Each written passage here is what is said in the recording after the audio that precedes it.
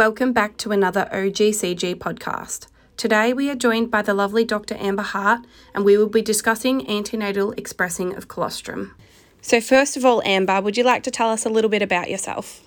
Sure. So my name is Dr Amber Hart and I'm a GP and International Board Certified Lactation Consultant, and I run Maternal and Infant Wellbeing Melbourne, which is an infant feeding, sleep and settling service here at the rooms at O&G Consulting Group.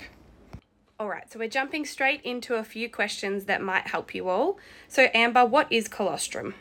So colostrum is essentially a precursor to breast milk, and it's this amazing magical substance that your body actually starts to produce in early third trimester. And it's basically the baby's lifeline in those first couple of days after birth when you're waiting for your milk supply to come in.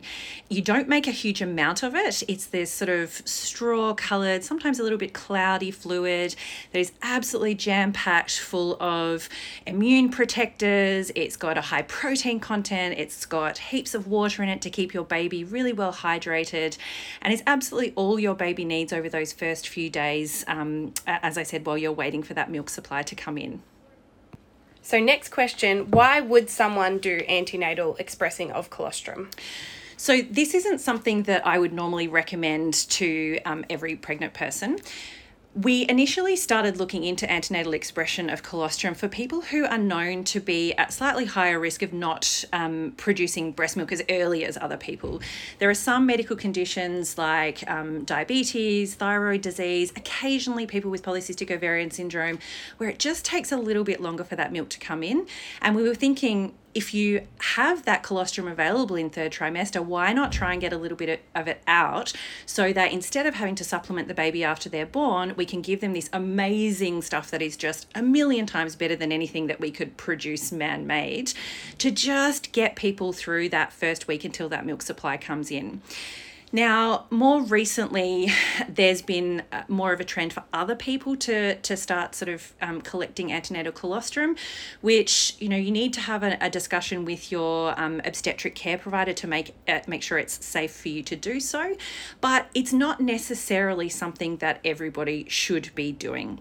There was a really lovely study done at the major obstetric centres in Melbourne, where they got people with gestational diabetes to do some expressing of colostrum from about 36 weeks, 3 times a day for about 4 weeks. And they found that the average total amount of colostrum people got over those 4 weeks was 5 mils. That's a teaspoon of colostrum having expressed 3 times a day for 4 weeks. Okay, so don't expect to have huge amounts of colostrum.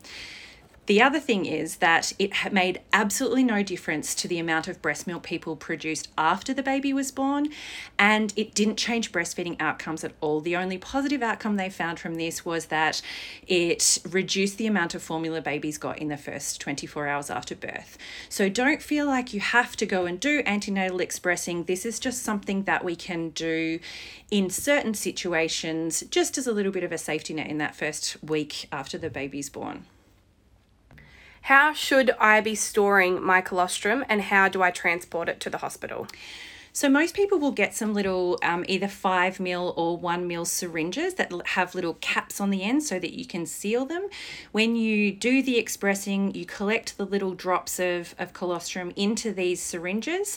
You put the cap on, you keep it at the back of the fridge where it's nice and cold, and you can keep collecting in that same syringe over the same day. Once you get to the end of that day, make sure you pop a label with your name and date of birth, ideally a hospital label if you can get hold of them, and the date that you collected the colostrum, and then chuck it into the freezer. When you go into labour, or if you have a planned delivery, get a little ice bag or esky or something like that. Pop your syringes into the ice bag and take it into the hospital with you, and ask them to store it in the freezer for you so that it's available after the baby arrives. That's great, Amber. And is there anything else that you want to let us know about before we finish up today?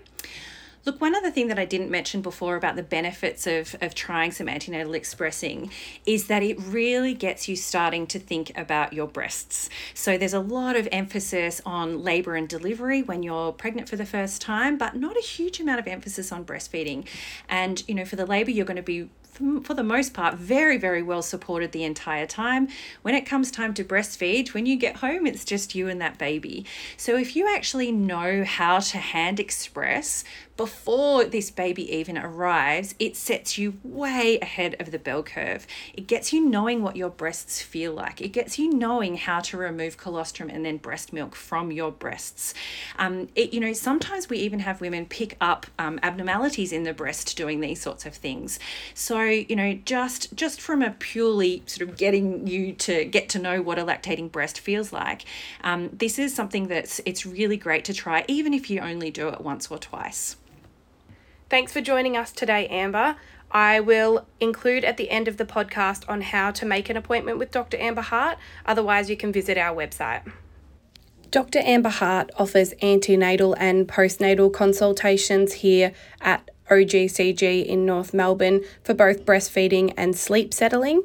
If you are interested in seeing Dr. Amber Hart, please call our rooms on 9329 6668. Amber Hart consults here on a Tuesday, Thursday and Friday.